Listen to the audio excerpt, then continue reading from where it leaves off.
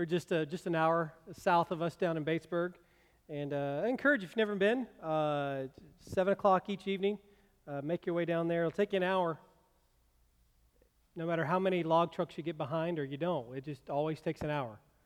If you get stopped at the stoplights, the 4 of them that you run into between here and there, it'll take you an hour. You can't go any fast. It's impossible. I've tried every other way. It takes you an hour to get there. But that'll be the 17th through the 24th. I encourage you to make your way down there for that. We're going to continue our sermon series on the fruit of the Spirit, and I hope your fruit is fresh. You're allowing the Holy Spirit to renew it in you each day, because that's really what it's all about. And today I want to just once again, let's read that passage found in Galatians chapter 5. You probably have it earmarked or bookmarked in your Bibles, or you have it memorized. If that's the case, then just say it with me once again. But the Holy Spirit produces this kind of fruit in our lives: love, joy, peace, patience, kindness, goodness, faithfulness, gentleness, and self-control. There is no law against such things, or these things. Today our focus is on, if you were paying attention during the music, there was a theme. Anybody pick that up? Anyone? Faithfulness, there you go. The first song we had was Great is Thy Faithfulness. Faithfulness.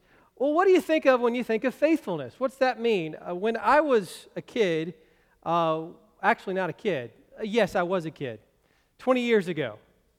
20 years ago this month, my family and I took a trip out west. We borrowed a van that a friend of ours had, one of those. It wasn't a 15-passenger, it was an 8-passenger van, and we took seats out, made beds in that thing, and we set out from Peoria, South Carolina on beginning of June, like June 7th or something like that, and we just headed west.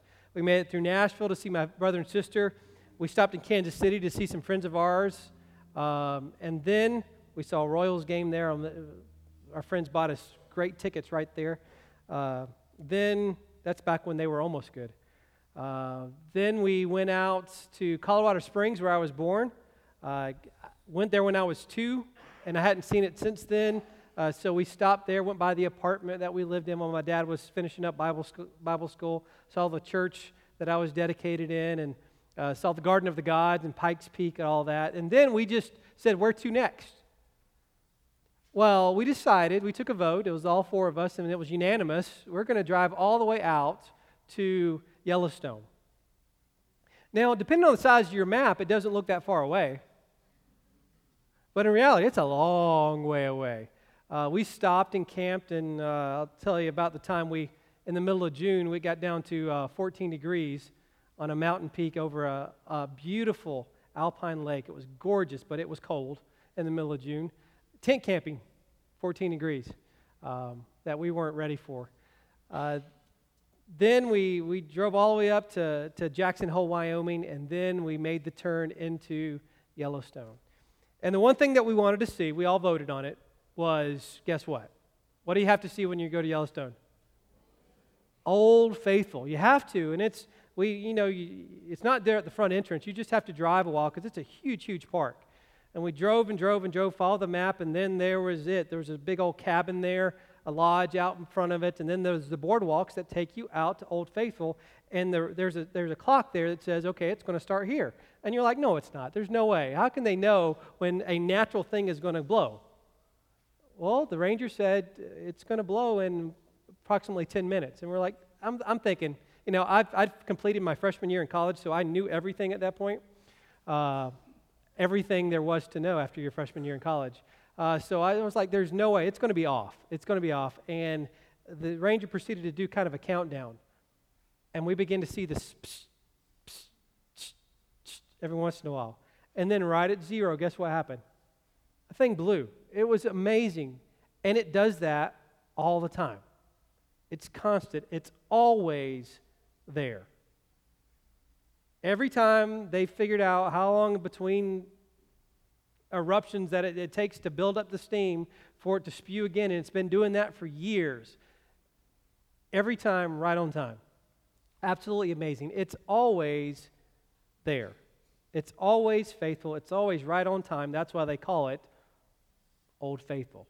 It's full of what we call faithfulness. To understand what faithfulness is, you have to understand its root, and that's an easy one to pick out, isn't it? It's not ness, and it's not full. It's the root of this word is what? Faith. And what does faith mean? Well, in the biblical context, what it means is trust. Trust. Which one of the stools is it? There's one of these stools, and we do it on purpose, that has loose legs. And I put it together, make sure that it's put together so when the singers come up here, they don't worry about it. But one day, if it ever falls down, you'll know it's that stool. But I've never seen any of them do this before they sit down.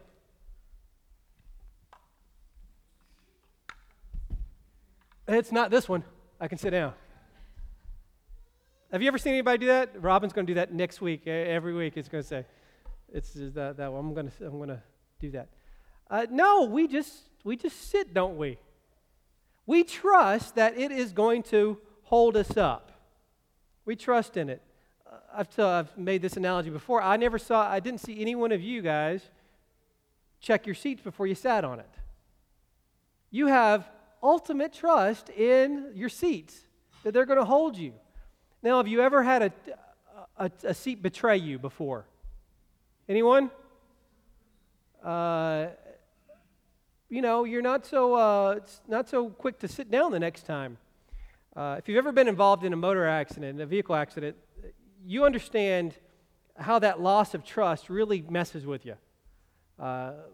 Basically, we trust those around us, don't we? For the most part, we trust those around us. It was the Saturday after Thanksgiving in Kansas City. Gabby and I were both working at the hotel in downtown Kansas City within the Loop, where 4 interstates come together. And they figured out that they could make them crisscross by creating a loop down around downtown. And we were leaving hitting the southward loop, and somebody else was coming from the westward loop, and they were an out-of-towner. You know those out-of-town drivers. They didn't know what they were doing. And they realized that their exit, they came on the on-ramp here. We were coming on the on-ramp here, and we were getting over in one lane because our lane was going to end, and his exit was there, and he never saw us. And so we'd made it up to about 60 miles an hour when he hit us right here and made us lose control. Saturday after Thanksgiving traffic, we crossed over 4 lanes of traffic, hit a concrete barrier, spun around, and we're facing the oncoming traffic. And everybody stopped. That's another story for another day. It was an amazing thing that we walked away from that. But I can tell you for the next year and a half, every time we got on the interstate, my wife cringed. She no longer trusted anybody else. She just knew that person didn't see us.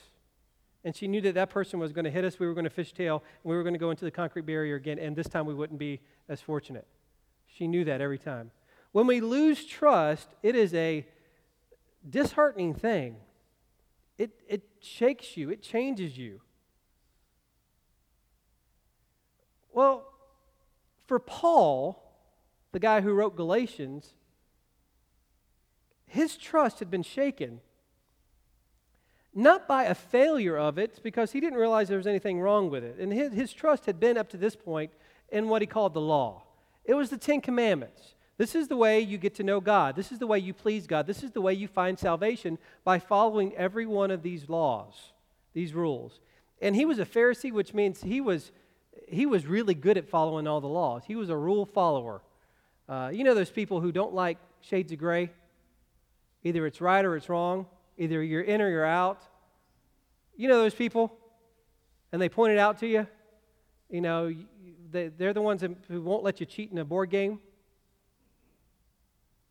You know, they make you follow the actual written rules in Monopoly, not your house rules, because you all have house rules in Monopoly, right? Some families don't, because they actually follow the rules because they have a rule follower in that house. Well, this was Paul. He was a rule follower because his whole life was based on this set of rules. Because he knew ultimately this is how he knew God was through these rules. Well, he met Jesus one day on the road to Damascus after he was party to killing a couple of Christians and on the way to kill some more. And Jesus stopped him and said, well, your life's going to change from here on out because everything you've trusted on before is gone. It doesn't make sense to trust in it anymore because that's not what you place your trust on. I want you to base your trust on knowing me. And for Paul, that's all it took. That meeting with Jesus on the road to Damascus changed his life in such a way that he no longer trusted what he could accomplish on his own through the law. Now he only trusted in Jesus. And then he writes at the beginning of Galatians chapter 2 this, but we know that God accepts only those who have faith in Jesus Christ. No one can please God by simply obeying the law. So we put our faith in Christ Jesus, and God accepted us because of our faith. For Paul, he realized that the only way I can really get to know God now, the only way I can become someone that God can bring into the family is by knowing Jesus. Have you ever known somebody? I love that phrase, I got a guy. I know a guy. Don't we love to meet somebody who knows a guy or knows somebody who can really get him in? When I worked at the hotel, we could have this thing called a friends and family rate.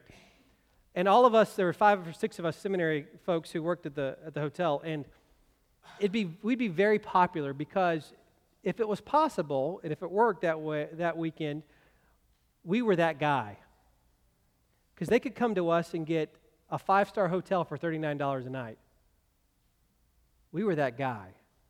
It was fun. And you walked in and you had this piece of paper that you gave to the clerk and said, I got a guy. And this guy says that I can have this room for $39. And guess what they would do? They'd let you have it.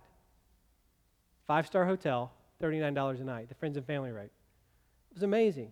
Or for Paul, he realized that there was no way he could get into the 5-star hotel by saying, I'm a really good hotel stayer. I'm really good at it. I know what to expect. I know where all the fire exits are. I checked that map on the back of the door. I can tell you where my exit needs to be.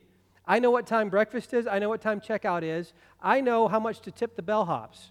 I'm a really, really good hotel stayer. Will you please give me a room for $39 a night? And they say no. But then he says, well, I got a piece of paper that says I know a guy. Well, okay, that's okay. And it turns out that usually the people that had that piece of paper knew absolutely nothing how to stay in a nice hotel. They had no clue because they were usually students, friends of ours, who had never stayed anything classy their whole lives. And so they were trying to, those are the ones who say, now where's the laundromat in this hotel? Those types of questions. Room service, how does that work? Those they didn't know how to live in a hotel, but yet they knew a guy. For Paul, he placed his trust then not in what he could do for himself, none of his credentials anymore. He trusted him completely in Christ. His faith and trust was in Jesus. Now, there's some benefits in that, right? There's some amazing benefits that come from placing our faith completely in Jesus. For one, you have salvation, which Paul just talked about. There's no other way to God except through placing your faith in what Jesus has done for us, making our way to God himself. But Jesus himself said, if I tell you the truth, if you had faith even as small as a mustard seed, you could say to this mountain, move from here to there, and it'd move. Nothing would be impossible. That's the benefit of faith. If you just trust in Jesus, then all you got to do is look at this mountain and say, move, and it's going to move. Or in Luke it says, look to this tree, and it would uproot itself and throw itself into the sea. But the thing is, I don't see a lot of mountains being moved. I don't see a lot of trees being uprooted and thrown into the sea. Mark chapter 9 has to be one of my favorite stories in all of Scripture. It's one, for me, it's a life story. It's one where I can place myself in the middle of that story. And I just identify with the story here. And in that story, Jesus tells a young father, anything is possible for the one who believes. Anything is possible for the one who believes. Anything is possible for the one who believes, the one who has faith, the one who trusts. That's really easy to do, isn't it? Well, it's easy to trust some things. It's easy to trust chairs when you've sat in them a long time, over and over again. It's easy to trust that when you flip the switch, the lights are going to come on. It's even easy to trust these days that when our light turns green, that the other one's going to turn red and they're actually going to stop. We trust that. But do we trust that anything is possible if we just trust?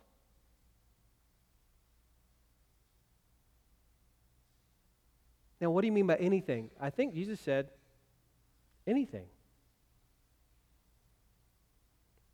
So let's take a poll here.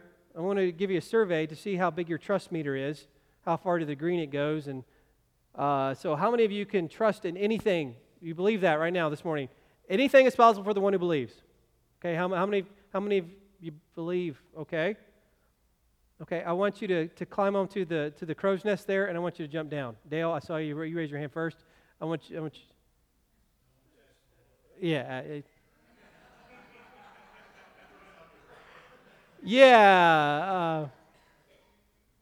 We have to be careful when we say that. You can trust that God, and He could save you, Dale. Chances are He's going to let you die of your foolishness there. Jesus said, I ain't going to do that.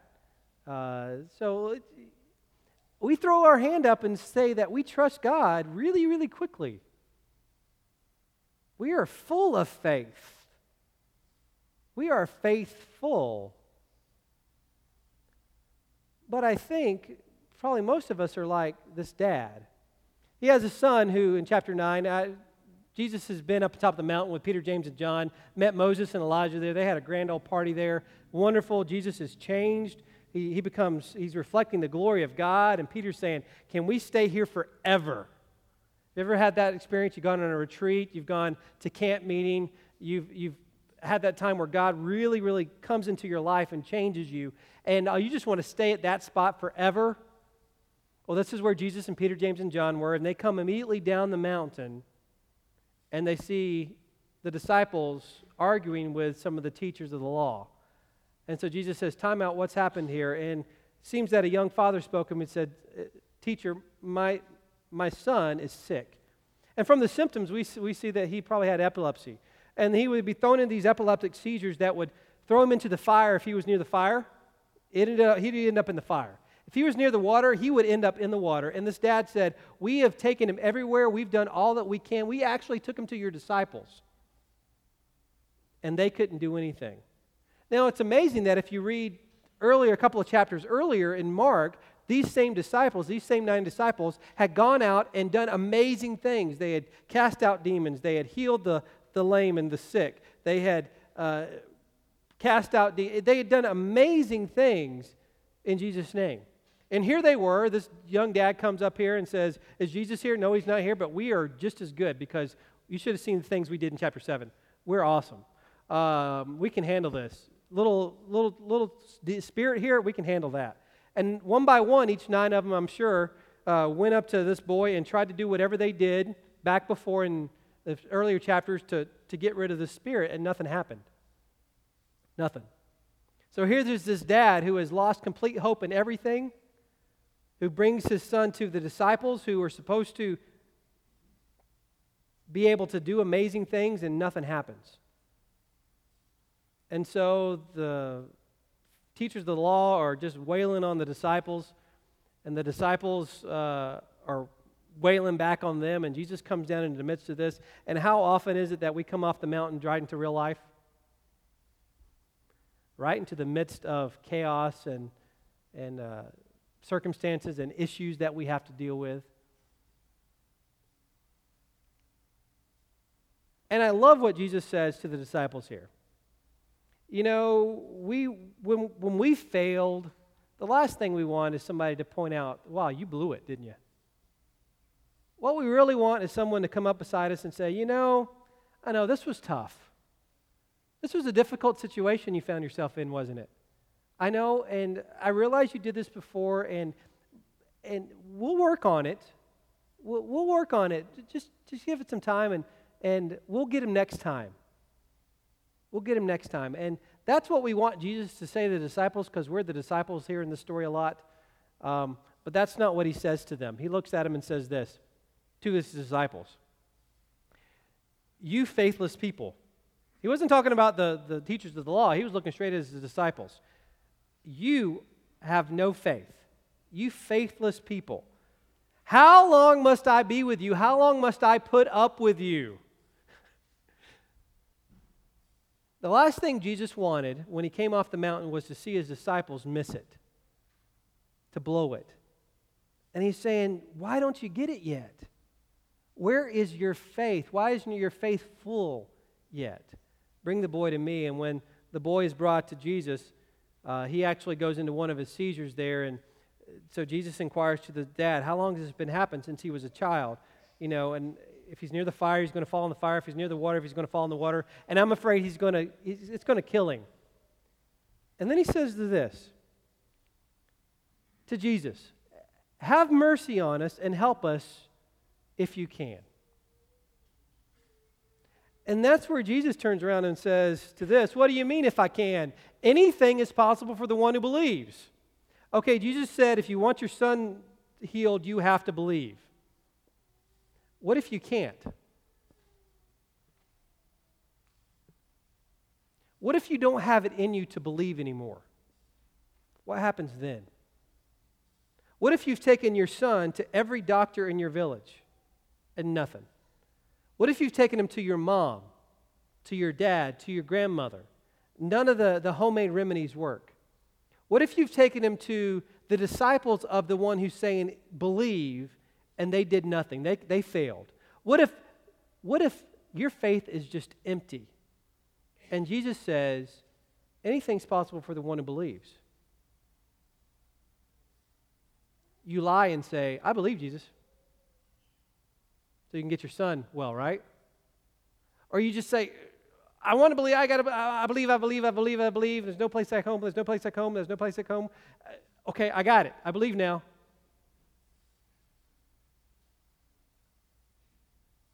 No, I think you do exactly what this dad said. When Jesus said, anything's possible for the one who believes, the father instantly cried out, I believe, I do believe, but help me overcome my unbelief. I believe, but I still got a whole lot of doubt. I believe, but I don't know if I'm at anything is possible belief yet. I believe, I trust you, but I don't know if I trust myself to trust you to completely give my life over to you yet. I trust you, but I don't know how much. There's still a long way to make that up. And if you can work with that, then please do. And Jesus said, wrong answer. I'm so sorry. Oh, I really wish you hadn't said that. Try really hard to believe. Go ahead, I'll give you a few minutes. Work on it. Try. You can believe. I trust you. You can believe. Try hard. Didn't say that, did he? No, what he said was, let's do this. Go home, join a Bible study, memorize a bunch of scripture. This is a bunch. You know, I'm talking like whole books of the Bible. Memorize that. And by the way, I want you at Sunday morning, grow groups, Wednesday night. Oh, go to the meal too. Don't miss the meal. And you're cutting the grass this summer. Nobody else is. You are. And oh, by the way, there's prayer on Tuesday at 6 o'clock in the mornings. You're going to be at that and at 5 to 7 on Tuesday nights. Trust me, if you do all that, then you'll have enough faith. You'll believe. Did he say that? No. You see, Jesus understood something that we don't. Our faith has nothing to do with us a lot of times. Most of the time. Actually, it's not about us, is it? He healed the boy. After the guy says, I do believe, but help me overcome my belief, Jesus said, okay, that's good with me. I can meet you there. Thanks for taking the step towards me. You don't have to have it all figured out. You don't have to erase all your doubts. You don't have to have all your questions answered. You don't have to be able to completely trust everything with me yet. You will, but let me meet you where you are. Just say you'll trust me and see what I'll do in your life. Heals the son. Oh, by the way, later on the disciples go and ask him in a house, Jesus, why couldn't we do that? Why did we blow it? And Jesus says, this kind can only come out through prayer. Basically saying to him, you were trusting in you, and you forgot who gave you the power to do this in the first place. Your faith starts as a gift from God. The ability to believe comes from not from anything you do. It's by saying, I want to believe. And he'll meet you right there. When we start saying my faith is based on everything else that I do, whatever else you do supplements your faith. Your faith does not rest on how much of the Bible you read. It's not based on your works. It's based on the gift from God. So what is this faith? I love the book of Hebrews, the way it explains it, gives us that basic definition. Now, faith is being sure of what we hope for and certain of what we do not see. Say that with me. Now, faith is being sure of what we hope for and certain of what we do not see. I'm not sure I like faith. If that's the definition, I don't like it. Hope for means I don't have it yet, and not seeing means that I can't see it. But faith is being sure of what I hope for and being absolutely certain of something I can't see.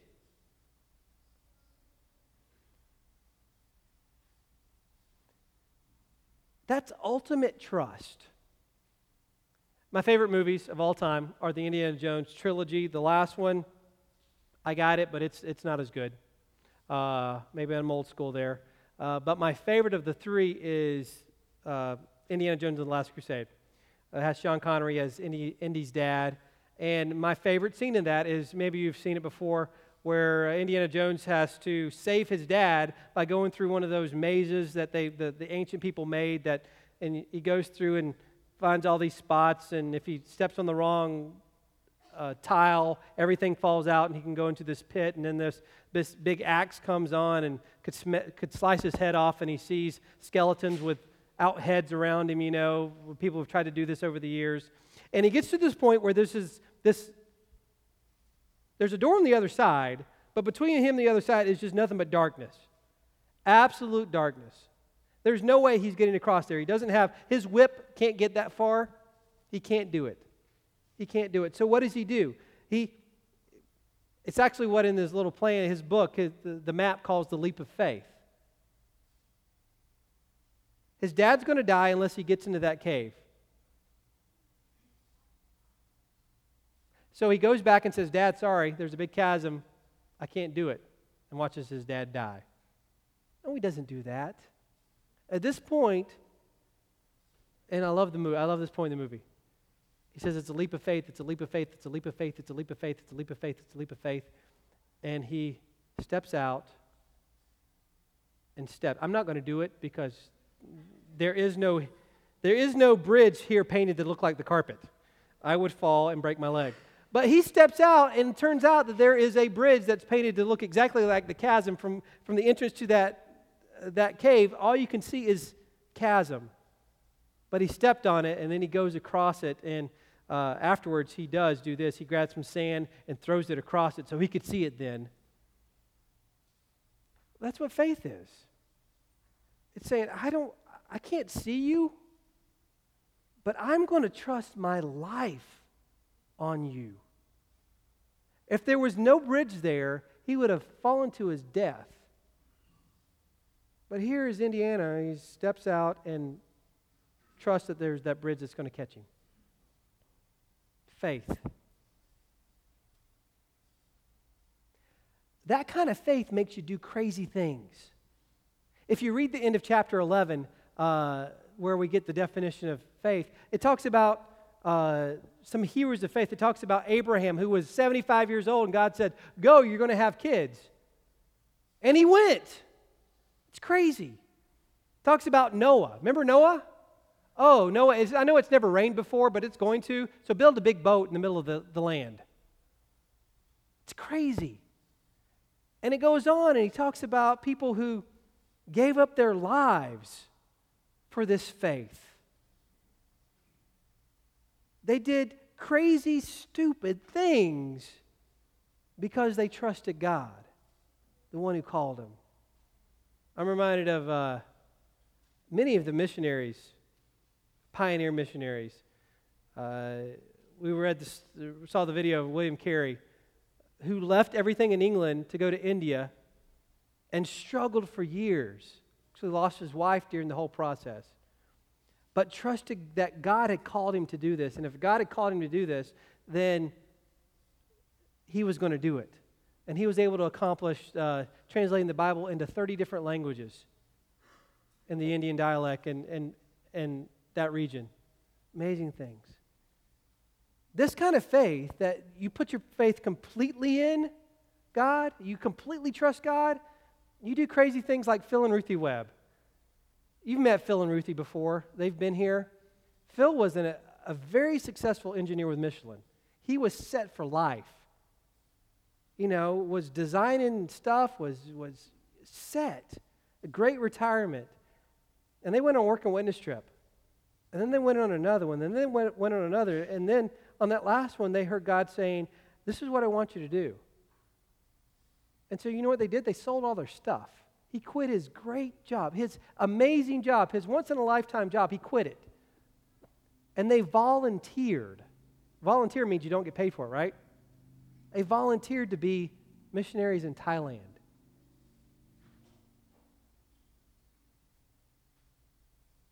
But God is doing amazing things through them in Thailand.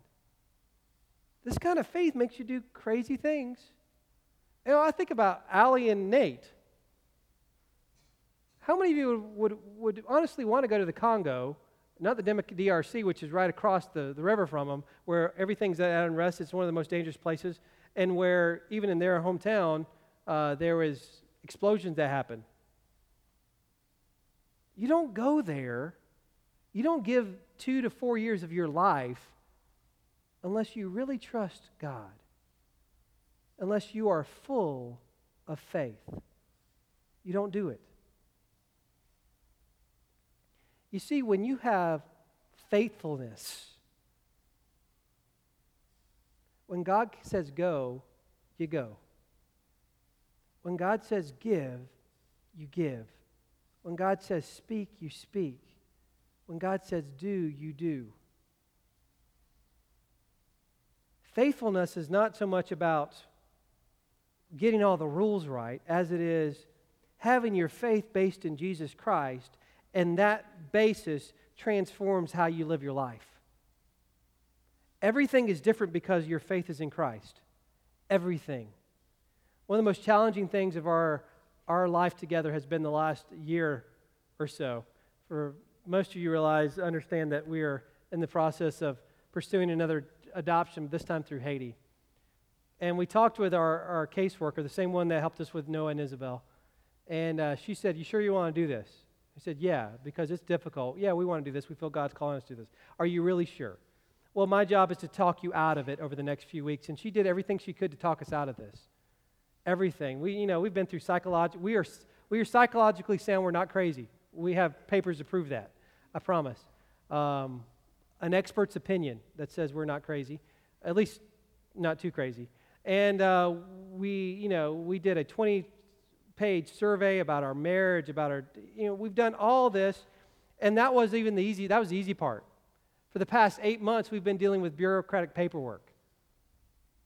And there have been a lot of times where Gabby said, yeah, we can't do this.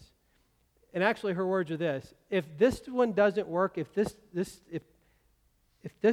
we can't get this piece of paper, then we're done.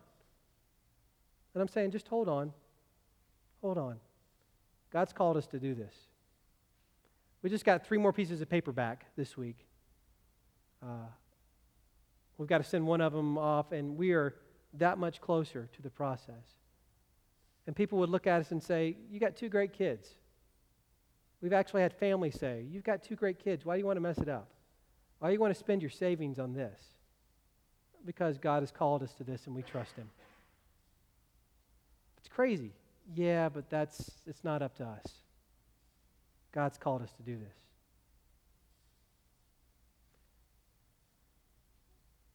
Every one of the fruit of the Spirit have not been about us. They've been for the benefit of others.